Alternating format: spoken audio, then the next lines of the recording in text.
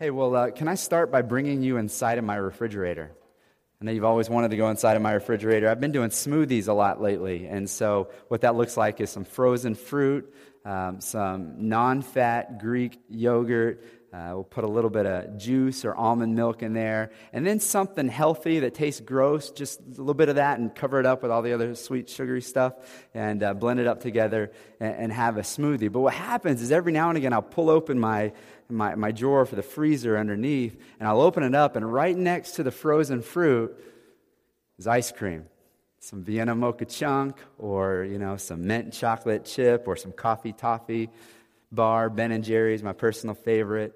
And then that's when the battle begins. Anybody felt that battle before? Which one do I go for the healthy stuff, or do I go for the stuff that, well, it's not healthy, but I just know it's going to taste so much better? And in fact, just this week, I watched my kids fight that battle. We had some brownies up on the countertop for a few days, and I literally watched them, their little hands in that battle, which their hands are an extension of their heart and their mind. And so they get up there, and they know that we've told them you can only do one. You can only do one per day. And they get up there, and I'm watching them. They don't see that I see them through the doorway there, and they're going. They're just kind of wrestling in their heart, and I know that, right? The struggle is real. Anybody? You know what I'm talking about? The struggle is real, and yet it's real too in more weighty matters. I imagine some of us have fought some more weighty matters like that this week. Maybe it's your coworkers start to dialogue a bit about matters of faith, and you have the struggle of, okay, do I cower, or do I seize the opportunity to talk about my faith? Or maybe you're back at college and opportunities abound to compromise your previously held convictions.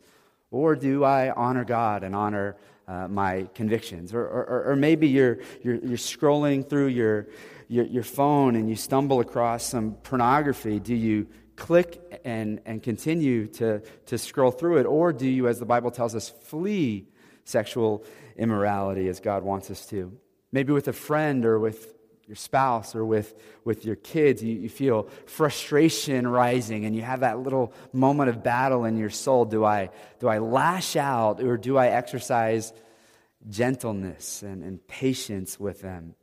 Or maybe your mind just starts racing and starts to fill up with anxiety. Do you allow yourself to go into full-blown panic, or do you, as the Scriptures tell us, cast your cares on the Lord, knowing that He cares for you, and give it all to Him? Have you fought battles like that this week? Maybe even I know I have. It's that inner battle that's as real as the person sitting beside you. A battle that's waged, a war that's waged within your soul. And what I want to address this week is what I call the war within. And I think it's really timely for us as we finish out summer and look into a new season, look into the fall, and we ask, how am I going to live this year, this new season? So our scripture this morning is Romans chapter 7, verses 4 through 6. If you want to get on over there, we have a few different ways that you can engage in the scripture. Of course, you have a paper Bible somewhere in your proximity, whether on your lap of your own or one of these that we provide. And if you don't have one at home, take that home, and it's ours, our gift to you. So we'd love for you to have that. We also have the glowing Bible behind me here, and we also have an app. And so if you want to download the church app, just type in Charles River Church into your app store, and there's a Bible on there. And so Romans 7, 4 through 6. This is the last installment of our summer fruit series. And so goodbye, summer. And that's tough. But hello, pumpkin spice latte, right? I mean, this is important. And so next week we're going to begin a new series. And get this, it's a new series on the book, The Song of Solomon. That's right, I'm going there. And so we're going to go to Song of Solomon, a book on gospel love, on intimacy, on sexuality. I think it's going to be really helpful for all of us. It's just a massive part of who we are as humans, yet a topic that most churches don't want to talk about. We're going to talk about it next week. I'll see you there. So today, war within, specifically with regards to self-control. It's the last fruit in the list of the fruit of the Spirit from Galatians chapter 5, verses 22 through 23. We've been looking at these all summer, and it tells us the fruit of the Spirit is love, joy, peace, patience, kindness, goodness, faithfulness, gentleness, and lastly, self-control. And so we've looked at one or two through each week of the summer, and today we look at self-control. Let's read Romans chapter 7, 4 through 6. It says, "Likewise, my brothers, you also have died to the law through the body of Christ, so that you may belong to another, to him who has been raised from the dead, in order that we may bear fruit for God. For while we were living in the flesh, our sinful passions, aroused by the law, were at work in our members to bear fruit for death. But now we are released from the law, having died to that which held us captive, so that we serve in the new way of the Spirit, and not in the old way of the written code." And this entire chapter, all of Romans chapter 7 is just, it's just loaded. But I want to focus in on these particular verses, these three verses. And again, since it's such a rich chapter, let me give you a little assignment. And I would encourage you to take time this week to read through Romans 7 slowly and work through it and digest it. It's just loaded. One thing you can't help but pick up on right here is the fruit language in this text. And another thing you can't help but pick on, more importantly even, is just this war within. Look at it, verse 4. "You have died to the law." That is the Old Testament law, the Old Testament covenant, the old covenant, that old way of living. You've died to that, living in accordance to rules and laws. You've died to that. It says, through the body of Christ. That is, by trusting on the body of Christ that was hung upon the cross for you and for me, that pays the penalty for our sin, for our inability to live in accordance with the law of God. He says, in order that, you've died to the law through the body of Christ, in order that we may what? We may bear fruit, it says, for God. So you've died to all of that so that you can bear the fruit of love, joy, peace, patience, kindness, goodness, faithfulness, gentleness, self-control. Now compare who we are now, verse 4, to who we were pre-Christ, verse 5. Look at verse 5. It says, "While we were living in the flesh, our sinful passions aroused by the law." That is, sinful passions can be even further exposed by our attempts to obey the law. Think pride. We attempt to obey the law. We attempt to be righteous. And even when we do maybe follow a law correctly, oftentimes it leads us to more sin, doesn't it? Because now we start to feel good, and it's just kind of this battle that feels like it can't be won. But it all only bore fruit for death, whether it's sinful passions aroused by the law or just our inability to keep the law. Verse 6, "But now," it says, it's basically a new day because we are released from the law, having died to what held us captive, that we may serve in the new way, that is way of the Spirit, not in the old way, that is the way of the written code. So much in there. Just so much in there. And again, study through the chapter this week. I believe it'll be helpful for you. But what I hope you really hear in these verses this morning is the freedom that we have as people who have trusted in Jesus Christ. We have this freedom that we were held captive, verse 6, by the law.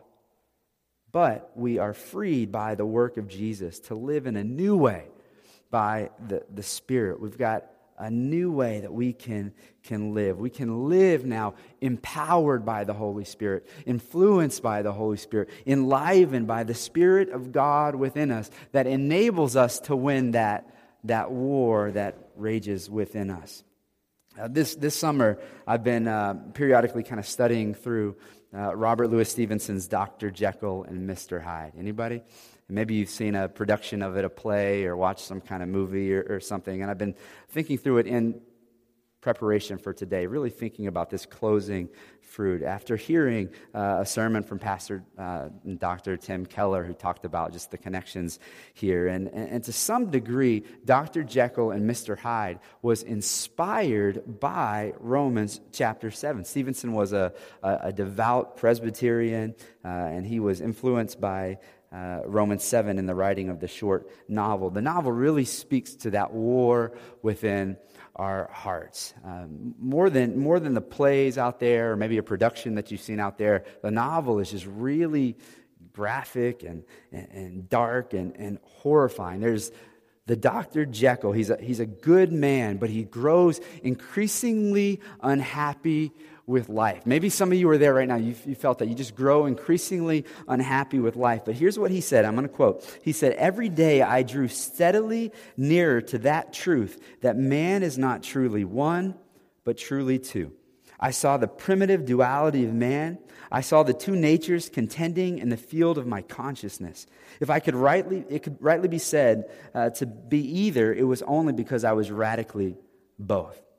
So here's what Dr. Jekyll was realizing, that every person is not really one, but actually two. And what was happening was this weariness in his soul, because he was tired by that internal war that was being waged within him, the war between two selves. And he says it this way, I like this. He says, "I am an incongruous compound." I'm an incongruous compound. He realized that he had a moral self that sought to deny self-centered living, but he also had this immoral self who wanted really deeply only to live for self. And so he concluded this. He concluded, no one can be happy because each of these selves keeps the other from really living. Unless, he says, and I'll quote again, "If each could be but housed in separate identities, life would be relieved of all that is unbearable." So he believed that struggle for morality, for doing what you want, on the other hand, he says that struggle is the challenge of life. He goes on and says this. He says, "The unjust then might go his way, delivered from all the aspirations and remorse of his upright twin, and the just could walk on his upward path, doing good and no longer being exposed to the disgrace by the actions of his evil of other." And I don't know why, but this just really resonated in my heart this summer. And so what does Dr. Jekyll do? If you know the story, what he does is he creates a potion, right? And he creates this potion where if he took it, he could separate out the two natures, the immoral and the moral self. And what happened is when he becomes Mr. Hyde after taking the potion, that is Edward Hyde, he becomes completely self-consumed, doesn't he? Just completely self-consumed. Every single act, every single thought is just completely selfish. And when people met him, their hair would just stand on end, and they were just completely disgusted by him. He was horrifying. And Stevenson writes this about him. He says, "Edward Hyde is the only unmixed person in the world. Complete selfishness, unmixed with desires and attempts at morality and virtue." And so what Mr. Hyde eventually discovers is that though he realized he had this good self and this evil self, he really discovers that he had no idea how evil he actually was within himself. And he saw that when Mr. Hyde was able to get out because of the potion, he was far more worse than he ever imagined.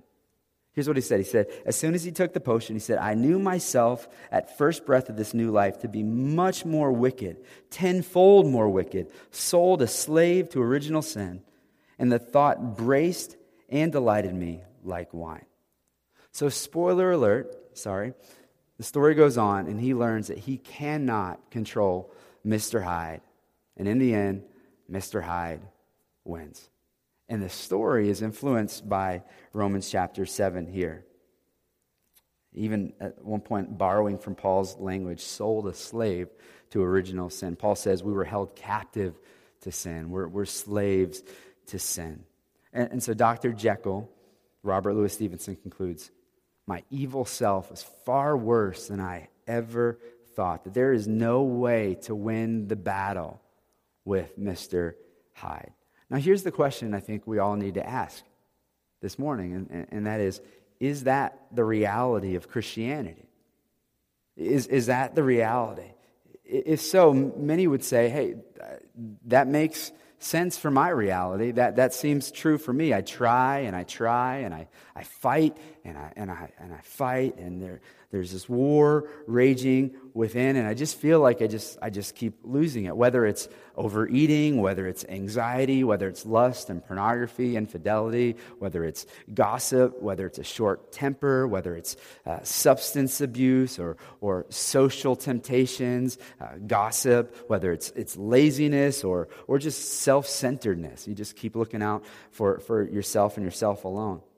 And maybe you say that makes sense for my reality, that you just can't win this thing. I can't win this thing. And if Stevenson's view of life, that really was his view of life, is true of Christianity, it makes sense. However, there's no hope there, is there? There's just no hope. It's bleak, it's dark, you can just never win. So is this true of Christianity? And the answer is yes and no. Yes and no. I mean, this week when you read through Romans chapter 7, you're going to see just how shocking it is, this war raging within the apostle stinking Paul, for crying out loud. I mean, he is the apostle Paul, and yet he will say things like, if you skip ahead, verse 14, sold under sin. Verse 15, I do not understand my own actions, for I do not do what I want, but I do the very thing I hate. Skip ahead to verse 18, for I know that nothing good dwells in me, that is, in my flesh, for I have the desire to do what is right, but cannot have the ability to carry it out. Verse 19, for I do not do the good I want, but the evil I do not want is what I keep doing. Verse 23, I see in my members another law waging war. There's a war in me. Verse 24, he says, wretched man am I, who will deliver me from this body of death? I can't tell you how many times I've read that passage and just said, yep, yes, that feels like my heart. This war that's just raging within. I want to honor you, God. I just don't sometimes. And I even saw it coming, and yet I still jumped into the pit. I struggle. I remember, especially in my younger years, and just the intensity of just battling for holiness, longing to be holy, and just feeling completely incapable. I had this spot I would park on Route 202 out in Western Mass, and I would park there and just remember overlooking the Quabbin Reservoir, and just so many times just sitting there and praying and even crying at times, and just, God, I just want to honor you, but it's this battle raging in my heart. I feel like I can't win. And yet when you read the Bible, you just see this over and over and over and over again. People who just can't seem to win. They just can't seem to live holy lives. I love the fact. Is that weird for me to love the fact that the Bible is full of a bunch of boneheads? I find it so comforting. Is that bad? When you look at people and you say, okay, I'm not crazy. Right?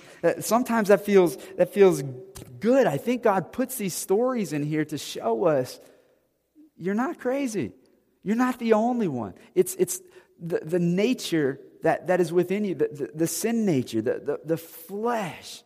Yes, I've made you new if you're a believer, and the day is coming where you will fight this battle no more. But you will fight the battle. So is that it? We just close out the sermon. You stink, you're going to lose. It's in the Bible, it's in literature, and it's in literature because it's in human experience. And so just know this, be comforted, you stink. Let's pray. You're dismissed. All right? Should we just do, is that it? I think a lot of times we leave it there. Like, this is theology, take it, you stink. Go home. But here's what we need to understand. Every single one of us, every single human on the planet will fight a war within throughout all of life. Every single one of us. But there are different wars that we fight. There's World War I and there's World War II. There's Inner World War I and there's Inner War II. And Inner War I is the war you fight before you become a Christian. And Inner War II is the fight that you fight after you become a Christian. War I is before you've trusted in Jesus, and war two is after you've trusted in Jesus. And war one, catch this, is a war that you cannot win. And that's the conclusion of Robert Louis Stevenson. He nailed it. It's exhausting. It's impossible. It's so discouraging. You cannot win that war. However, when you give your life to Jesus and you place faith and trust in Him and you say, I don't want to fight this thing, I want you to fight it, now you're in a war that you cannot lose. War one, you cannot win. War two, you cannot lose. But here's the thing. It's not when you become a Christian, now the fight is over. I think here's where many people miss it. They assume, okay, I've trusted in Jesus, and now the battle is over. It's no more. It's good. He fought the battle, and that's true. But now it's over. It's finished, right? We just sang it. I mean, yeah, not exactly. It's over in terms of we know the end of the story. But what you're going to find is that in some regards, it's actually a harder fight now. It's a harder fight because before Christ, you could easily just give up. You could just say, I don't care anymore. I don't want to try to honor God. I don't want to try to please people. I don't want to try to be civically minded or whatever it is that you do to pursue morality. And you can eventually just give up and say, I'm just going to live for self. But with Christ, you find that you don't want to. And that's what I was experiencing on Route 201 or 202, whatever route it was in Western Mass. Is that, God, I want to fight. I just feel weak. I was fighting war number two. I want to honor Christ. I want to live selflessly and honor the people that you've put in my life for a reason. I want to be a good example to people, God, that you've put in my life. And so what happens is the warring is not over. It's different, but it's not over. It's a different war, and that war is full of all kinds of little battles, some that you may lose, and you've experienced that along the way, but ultimately you will win the war because Jesus has been victorious on your behalf over Satan's sin and death. And it is so crucial that in this moment, this morning, we distinguish between the two wars. As you study through Romans chapter 7, you'll see both. Verses 7 through 13 is past tense. Paul is saying, I used to fight this battle. And then verses 13 through 25 is present tense. He says, I do not, I currently fight this battle. You see the difference there? Very important. 7 through 13 is a picture of the war within that you cannot win, this inner war that's exhausting. I mean, if you've been there, religiosity is exhausting, trying to keep up with appearances, make people think that you're better than you know deep in your heart that you really are, and trying to please people who you know want you to act a certain way and live a certain way. It's just exhausting. And even when you win a battle every now and again, because even losers win sometimes, right? Even when Yankees, when you, I'm just, sorry, I have to throw the jab in every now. Even when you win a battle, but oftentimes, as I said before, it leads into sin and pride and self-sufficiency, more sin. So one step forward, two steps back. That's 7 through 13, but 14 through 25 is a new war, the war within. You cannot lose. We've got to distinguish between the two. So my daughter has this really amazing imagination, and yet at the same time, she's incredibly scatterbrained. And so you put those two together, and it's wild. And so sometimes she'll invite me into her worlds, and so I try to enter in, and she'll say things like, okay, Dad, I'm Barbie, you're Ken.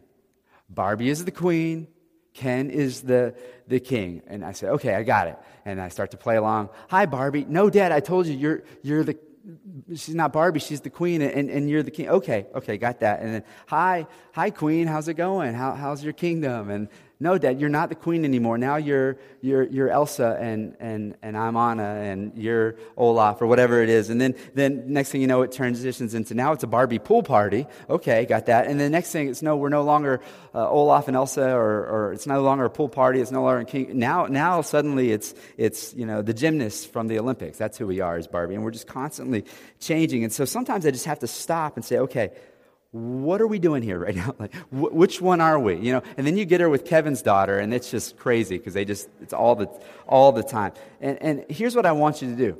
I want you, honestly, this morning, I want you to pause. And I really want you to ask the question, what are we doing here? Like, what am I doing here? Like, honestly, what war am I fighting right now? Because I cannot emphasize enough how important it is for you to distinguish between which war you are fighting. Is it a war for morality that you cannot win? Or is it a war for, I have right standing with God, and now I want to honor Him, and I struggle sometimes, but I know ultimately I cannot lose? We have to distinguish between the two. We have to.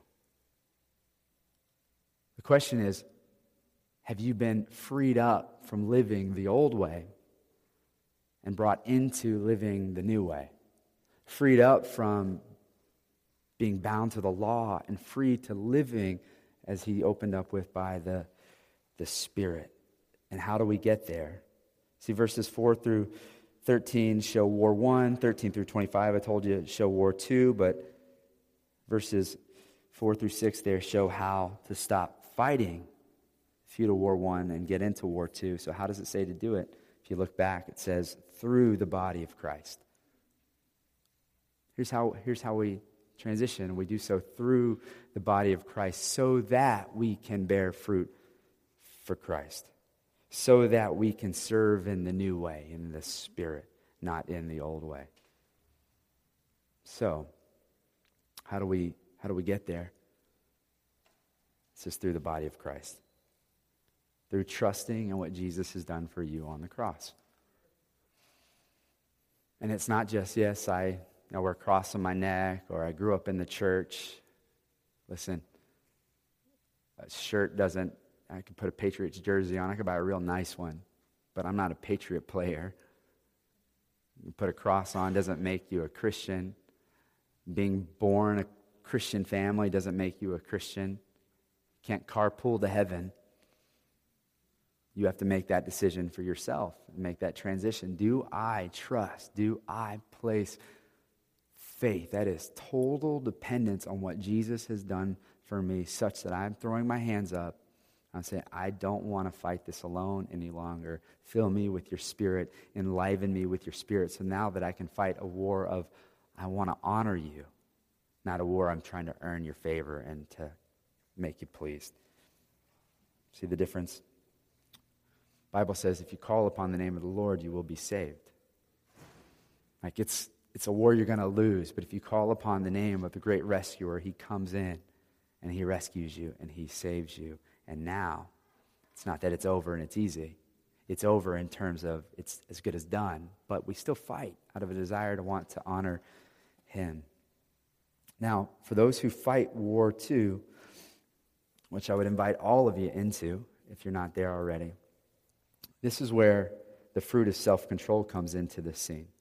And so what I'd like to do is I'd like to add a few questions to the foundational question that we established. The foundational question being, what war am I fighting? But I want to give you a couple more questions to add to that.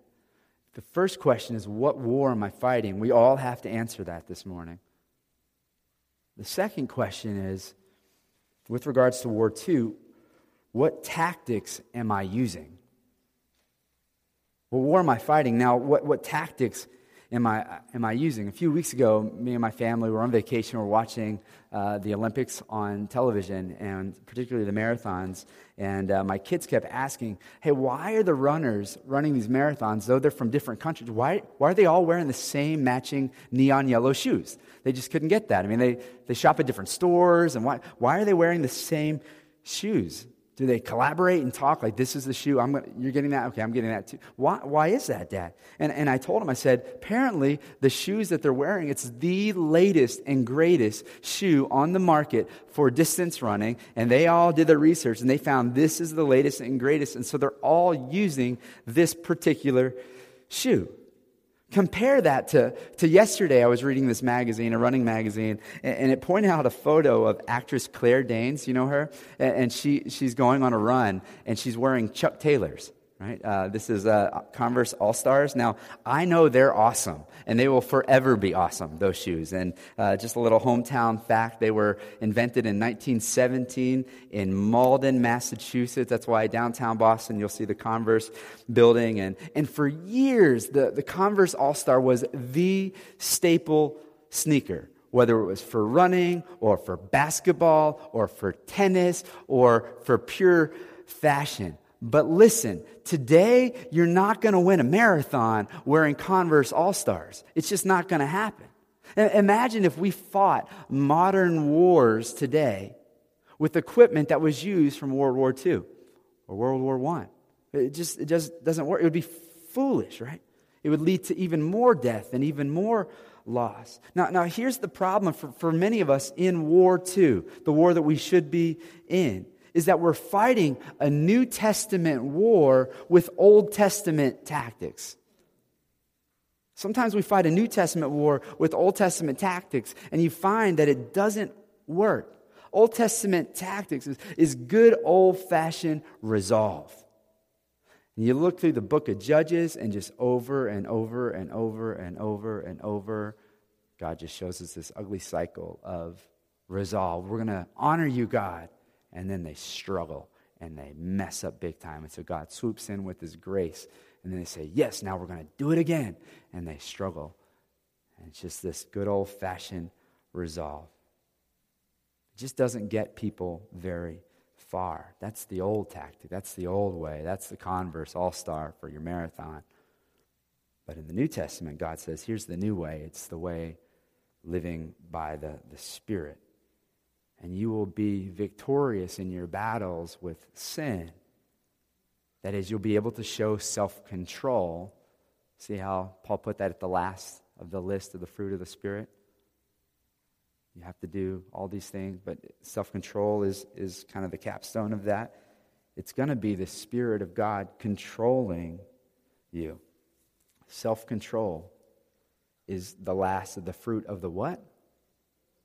Spirit. Nobody said the fruit of Josh or the fruit of insert your name. It's the fruit of the Spirit. And so that's why we've been very cautious all summer long as we go through the fruit of the Spirit, which I've known for years that I wanted to walk you through, but I was always a little bit scared of because I didn't want you to leave resolved to go exercise joy, leave resolved to go exercise peace, and go resolve to exercise patience. I call it the preacher's dilemma, is every week I have to stand up here and say, here's God's standard, and you can't do it. But God says, if you live by my Spirit, you can do it. But it's not go resolve, it's put your hands up and say, God, you do it through me. Do not fight New Testament war with Old Testament equipment. It's not going to work. And so at the start of this new year, we've got to lace up the right shoes, the right equipment, and we got to do so every morning before we go out on our run, let me just say. Before you go walk the walk and try to talk the talk, you got to lace up the right shoes. That is, spend time with God in His Word and Scriptures and in prayer. Draw near and get that intimacy with Him. Display from the very first thing you do in the morning, dependency on God. That God, I want to be with you. I'm not going to go try to be a good student apart from you. I'm not going to go try to be a good employee apart from you. I'm not going to try to be a great parent apart from you. Whatever it is, God, I'm dependent on you. I'm going to lace up these shoes. I got the new tactic, and that is intimacy with God. I've been reading through the book of Hosea in my own personal time, and this is really interesting piece in chapter 2 of Hosea where it just talks about, compares about how you could worship me like you're worshiping Baal, or you could worship me like you're intended to worship me, and that is with intimacy and closeness. You can just say, you're my God, I'm going to go live for you, or you can know me and be close to me. That's how we're to fight this New Testament war, is God, I'm drawing near to you. I'm dependent on you. I need you to enliven me so that I can go and display self-control in all these areas as I wrestle this war within. That sometimes I struggle because I live independent. But I'm telling you what, when I trace sin in my own life, usually, almost always, it's the times when I just go about my day, not stopping and saying, God, I'm dependent on you, spending time with you, praying, seeking your face. Those are the times I tend to struggle. You look at the New Testament church in the book of Acts, the great victories that we see displayed, you almost always see them pausing to pray and to seek a filling of God, the Holy Spirit, pray for boldness, and then we see great victory. And so for you, don't fight this new war with bad tactics. And then the last question we want to ask is, what am I doing this for? First question is, what war am I fighting? The second one is what tactics am I using? But the third one, last one, is, what am I doing this for? Like, why am I doing this?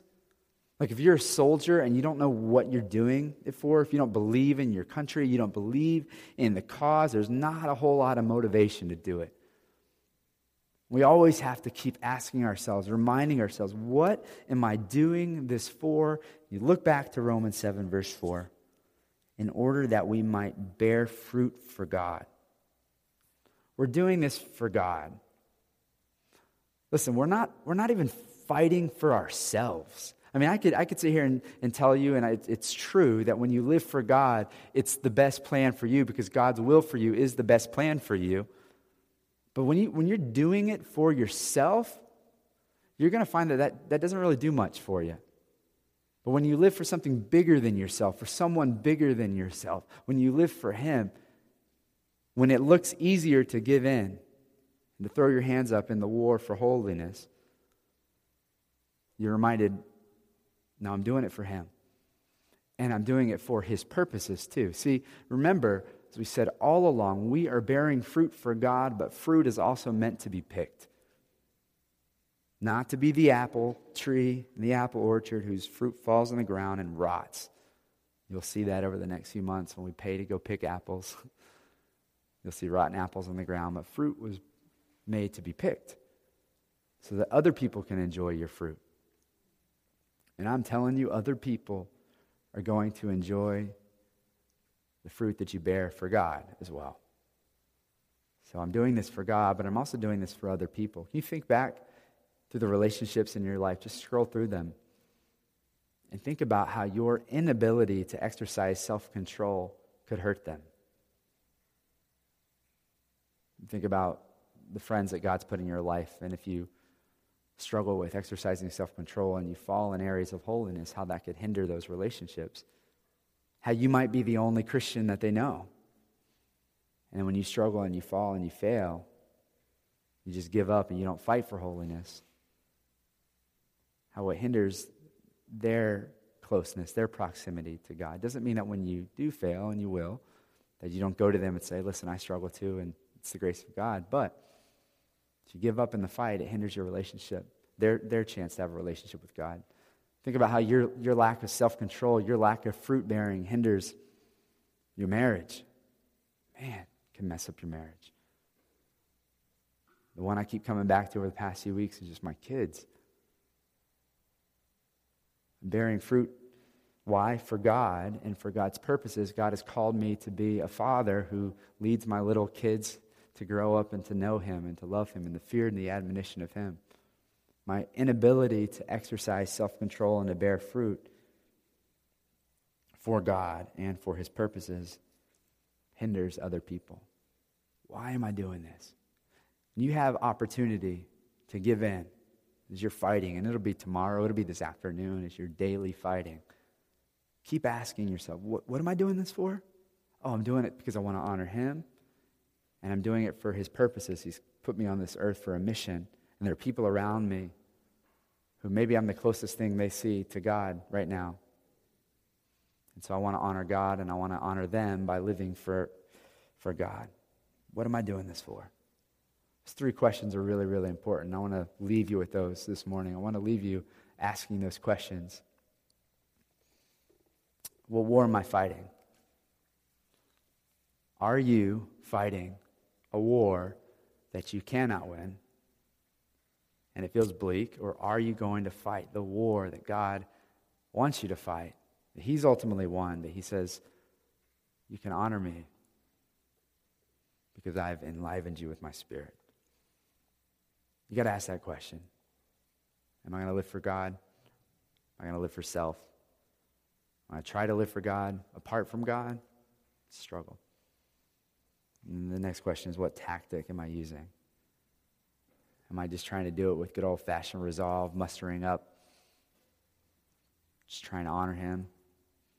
Or am I going to do it totally dependent on him? And then lastly, why am I doing it? And I pray that every time we come together, you're reminded of why you're doing it. We do this every single week because we want to fix our eyes on him. We want to recalibrate our lives to him. We want to be reminded of what we're all about and then sent out every single week. That's why commitment to the local church is so important. We want to recalibrate our hearts. What am I doing this for? I pray that this morning you'll be reminded of what you're doing it for. And so would you guys take a moment of just responding to the scriptures by closing your eyes, if you would. The Bible doesn't make it real spiritual, closing your eyes. But closing your eyes is just a good chance for us to get distractions out of the way. And while your eyes are closed and you're thinking on your own life, I just want to invite you to evaluate a little bit. Where am I at? What war am I fighting? Have I trusted in Jesus as my victory?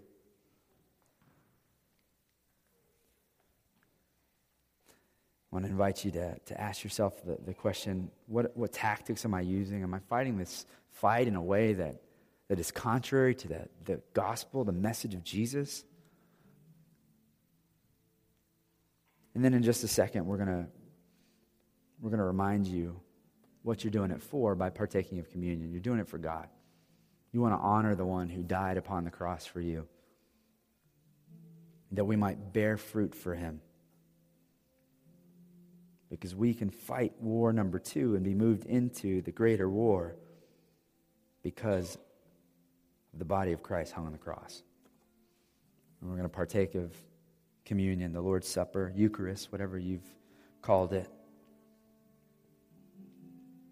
And so, Father, thank you for just the reality of the freedom that we have to fight not in the old way, but to fight in the new way, the Spirit. And so, God, I ask that you would just move in the hearts of my friends as we respond over the next few minutes together in song and respond in prayer, and we respond in partaking of the Lord's table, that you would move in their hearts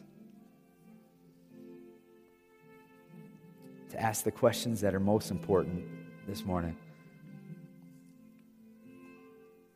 God, we want to be a people who are totally dependent upon you.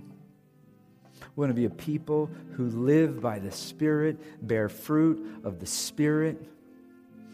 God, I pray that you would transition our hearts increasingly to a people of love and of joy and of peace, patience, kindness. We'd be gentle, self-controlled. For you, for the people around us, to live the life that you've intended us to live.